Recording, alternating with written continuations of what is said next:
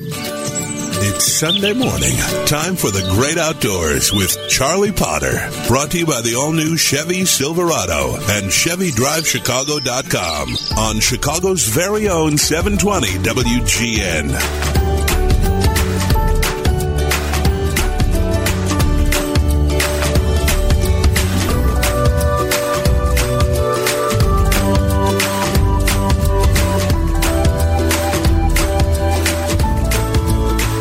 Good morning. Welcome to the Great Outdoors Show. Charlie Potter, your host here on WGN Radio, and thank you for joining me this morning as we roll into spring. And I'm going to talk about something for the first part of the show this morning that is, we've talked about it before, and it's going to be talked about a lot in the coming years, because not only is there no easy answer, but there appears to be fairly strong differences of opinion.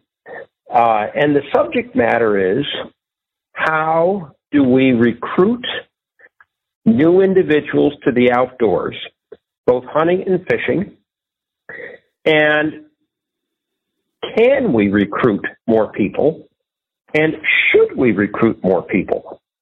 So if you read the material from the Fish and Wildlife Service, and you read the material from states, Illinois being one of them, every state, and you read material from most conservation groups, they're all talking about the long-term decline in the number of people who hunt and to a lesser extent fish, and that we need to do something about it to reverse this decline and increase the number of people who are hunting, and again, to a lesser extent, fishing, in America. And they have a program called R3, which I've talked about before, and it's a program that R3 stands for Recruit, Retain, and Reactivate. If you ask most people who hunt, what do they know about R3? They'll say, I don't know what you're talking about. So the purpose of this show this morning is, as I often try to do, is not to give the answer, because it's not easy, but to have us think, are we on the right path? And is this something worth pursuing? And that's a rhetorical question, because there are a lot of people who feel, no, we're not on the right path. That really what we need to do is understand why more people aren't engaged in hunting. And also the bigger picture, since hunting is always going to be a shrinking percentage of the American population, people who hunt because of the way America is growing, even if they flatlined the number of hunters at 12, 14, 15 million, we really don't know the exact number, but let's just say it's 15 million. As America grows, it's going to become an increasingly small percentage of the population. And you've heard me speak before, 1950, we had roughly 2 million people who bought a duck stamp who hunted ducks and geese. America was half the size it is today. We've got less than 1 million today doing the same thing. So the percentage is exactly half of what it was. Actually, it's much worse than that. We have half the number of people hunting and a greatly expanded population base. So I would offer, and this program this morning is spawned by a discussion involving MeatEater and Matt Rinella, who's the brother of Steve Rinella, who is certainly probably the number one personality today in the hunting world with his Netflix program and the company MeatEater. And Matt Rinella offers that we don't need more people hunting, that this is actually only an effort by the state and federal agencies to try to get more money. So I would offer that, and I shortened up what he said, but it sparked a big discussion among the NRA and Theodore Roosevelt Conservation Partnership and all these groups that believe we need to have more people hunting. And I'm going to offer that it's very simple.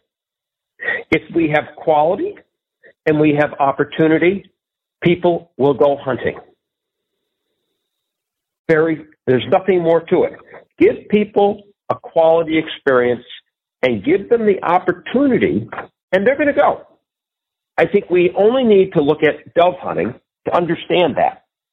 We in Illinois have been up and down, and across the country we have been up and down as far as people dove hunting. But time and again, we know if the dove hunting is good, people go. If it's not good, they don't. And that's true of private property and public areas. And I would further offer that what's happened in America over the last 50 years is we have a lot fewer places to go. And the quality of the experience is nowhere near what it should be. So it is true. I don't think there's a duck hunter in America that wants another person duck hunting next to them. And there isn't another deer hunter who wants to walk into the woods and find someone putting up a deer stand where they have been. Or a turkey hunter who's sitting gobbling up a turkey only to find out that there's another hunter in close proximity. We have squeezed the number of hunters that currently hunt today into an ever-shrinking habitat base. And we further have a mobility of hunters that will go where the hunting is good. So it is the reason duck hunters go to Canada is because duck hunting is good in Canada. And some of you listening might say, well, the number of people hunting in Canada has plummeted. And it has.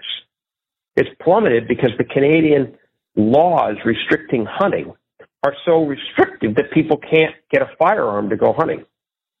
It's not that Canadians don't want to go hunting. Just talk to Canadian farm kids and things. I have.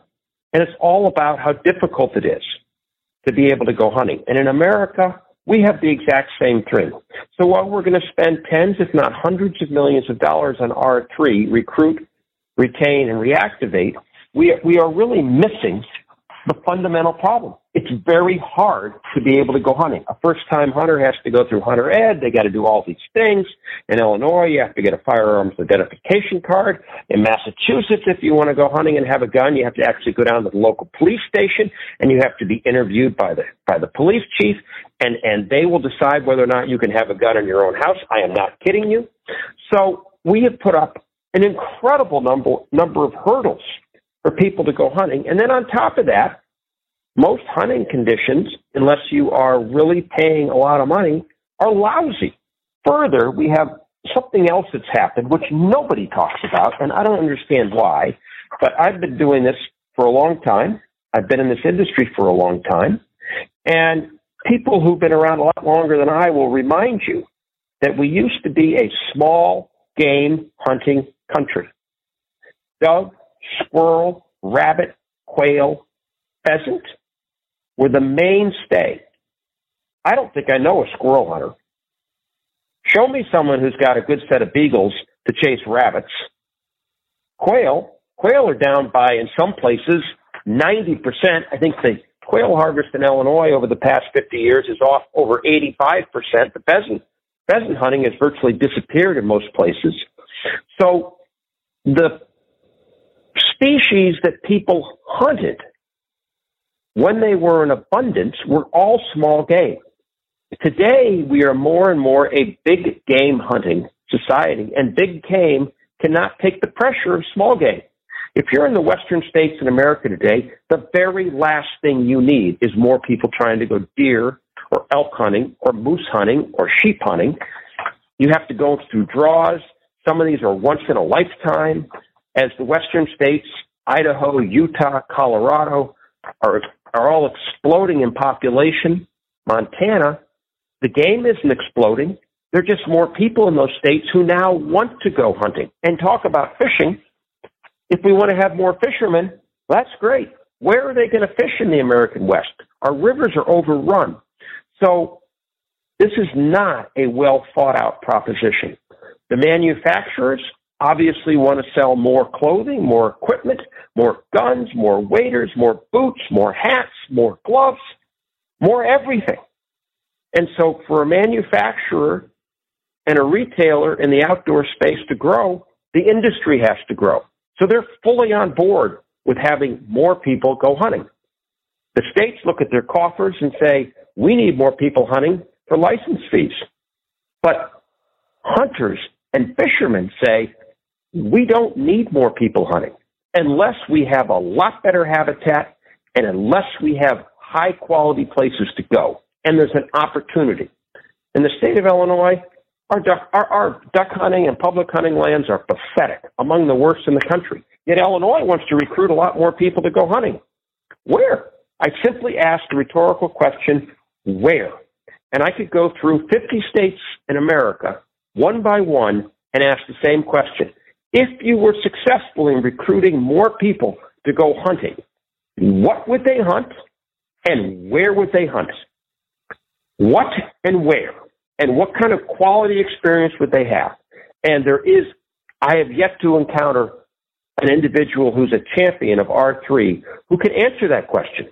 And the answer they give you is, well, if we had more money, we would have better habitat and they'd have a better experience. I'm sorry, I'm not buying that. And I don't think any of you listening are buying that. Our states have a lot of money. Pittman-Robertson funds have flown to the tune of millions, tens of millions, hundreds of millions of dollars. Now we've got $900 million a year for Land and Water Conservation Fund. We've got federal duck stamps. We've had money, but the money has not made it to the ground to create high-quality experiences. And in the state of Illinois, Des Plaines, Chain of Lakes, they're not even the experiences they were 20 years ago. So I think we have a fundamental flaw in that we have a program which has not thought about the outcome. And I was talking recently to a friend of mine in Arkansas. Arkansas, as you may recall, I mentioned this, has for your out-of-state hunter in certain areas of Arkansas now, they make it so you cannot hunt on consecutive days because they don't want any more out-of-state hunters. They have too many hunters as it is, so they're making it hard for people to hunt. That is hardly what the people who want more people to hunt want to hear. But there's no communication and there's really no long-range thought to this. I am not buying, and I don't think any of you are buying, if we had a lot more hunters, that the money they would generate would create a lot better habitat. I don't think it's happened. In Illinois, we certainly are seeing just the opposite. Our public areas have fallen apart. The Illinois River down the Depew, all the way down the state, broken levees, no pumps. You go out west, the public lands are overrun with people trying to deer hunt. Northern Wisconsin now, the deer population is collapsing because of bears and wolves. We're supposed to have more hunters. I could go on for days on this. What I would offer before I go to break is that we need a serious dialogue that involves people who actually hunt and fish, not bureaucrats who have a vested interest in more people hunting and fishing, but the public, you and me, who are out there experiencing this. Why are we not part of this discussion? We are not, and we have not been asked. So when Meat Eater goes out and says, we ought to have this dialogue, they get absolutely berated by the industry who has a vested interest in more hunters. I think we have a vested interest in more opportunity that is high quality, and if we have more opportunity that's high quality, guess what? We'll have more hunters so long as we take down all these restrictions that we have through Hunter Ed and everything for people to be able to go hunt. We're going to talk more about it. There's a tremendous amount of money coming. I hope you at least agree that we need to have this discussion, and I'm sure many of you listening who actively hunt and fish are saying, yeah, it's not about the numbers, it's about the quality. When I come back from the break, I want to talk a little bit about trapping beavers in Glenview. You never thought that would make front page news. This is Charlie Potter on the Outdoor Voice of Chicago and America, 720 WGN. And first, a message from our longtime sponsors, the Northwest Indiana and Chicagoland Chevrolet dealers. In the field, hunters need to be alert, sense the environment around them, and know exactly where they are, communicate seamlessly with their dogs. And when it comes to pickup trucks, you want the same qualities. The all-new Chevy Silverado comes with an available 4G Wi-Fi hotspot for seamless communication. It's designed to handle the toughest loads with advanced trailering technology, tough on the road and off. And the all-new design gives you more cargo space than the competition. Chevy Silverado is the most dependable, longest-lasting, full-size pickup on the road. Plus, there's never been a better time to see your local Chevy dealer about the Big Fix lease. It's an amazing lease deal that can lower your monthly payments and give you more Chevy, all for less money. That's a treasure hunt. So head to your Chicagoland and Northwest Indiana Chevy dealer or go to ChevyDriveChicago.com and see why Chevy is the #1 best-selling brand in Chicagoland, now 8 years running. It's Charlie Potter and the Great Outdoors on Chicago's very own 720 WGN. Welcome back to the Great Outdoors Show. Charlie Potter, your host here on WGN Radio, and I went a little bit long on that first segment, but as you can tell, I'm keenly interested in this subject. I think it's the seminal moment for the future of hunting and fishing in America, how we do this. So how we recruit more people and where are we going to put them? So moving on, though, interesting. If you missed it, there's a controversy over trapping beavers in Glenview. Who would have thought 30 years ago that we would have a discussion about whether we should be trapping beavers in Illinois? 100 years ago, we thought they were extinct. 80 years ago, I don't think there was anyone alive. 50 years ago, I don't think anyone even knew what a beaver was in Illinois. And even as recently as 25 years ago, they were very rare. Now they are everywhere. And residents of Glenview apparently are upset that beavers would be lethally trapped and removed because they're dead. Well, beavers are like the Army Corps of Engineers. They can block up anything. And they have. Ask any farmer anywhere in America who has moving water about the impacts of beavers. They are horrendous.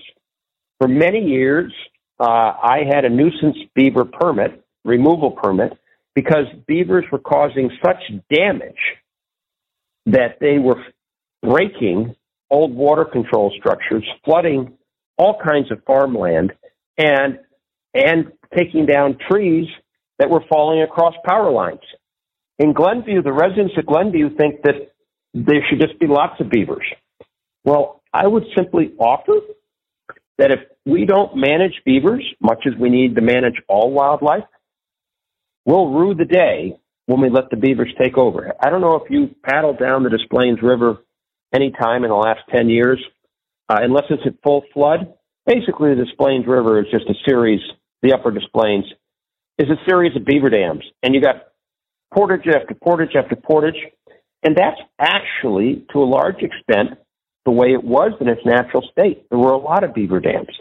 But beavers were trapped out and across much of the country 150 years ago. They've come back now into a world that is radically changed. And it's kind of interesting how the beavers even recovered. But they did. I saw my first beaver about 25 years ago on a farm I had in northern Illinois on a marsh. I was paddling my canoe through the marsh, and I saw this thing swim by me underwater. I'm like, God, it was like a 30-pound beaver. I was so excited we had a beaver. 2 years later, I wasn't so excited. Beavers have to be managed. They are no different. In fact, they're probably worse because of their breeding capacity. But I know where the Farm Bureau comes down on this, and I know where virtually every landowner comes down on this. If we don't trap beavers and have nuisance permits, they're going to destroy millions of dollars worth of timber and farmland and wetlands, everything in balance. So the village of Glenview, I know you want to trap beavers. The residents of Glenview, you need to let them, and you need to let wildlife professionals do what needs to be done to manage wildlife. We've moved into their area. We exterminated them. They've now come back. The world is quite a bit different. But if you want to have roadways flooded out, culverts clogged up, and lots of infrastructure damage, let the beavers go uncontrolled. I would vote for let's manage them. Thanks so much for listening. This is Charlie Potter on the Outdoor Voice of Chicago and America, 720 WGN.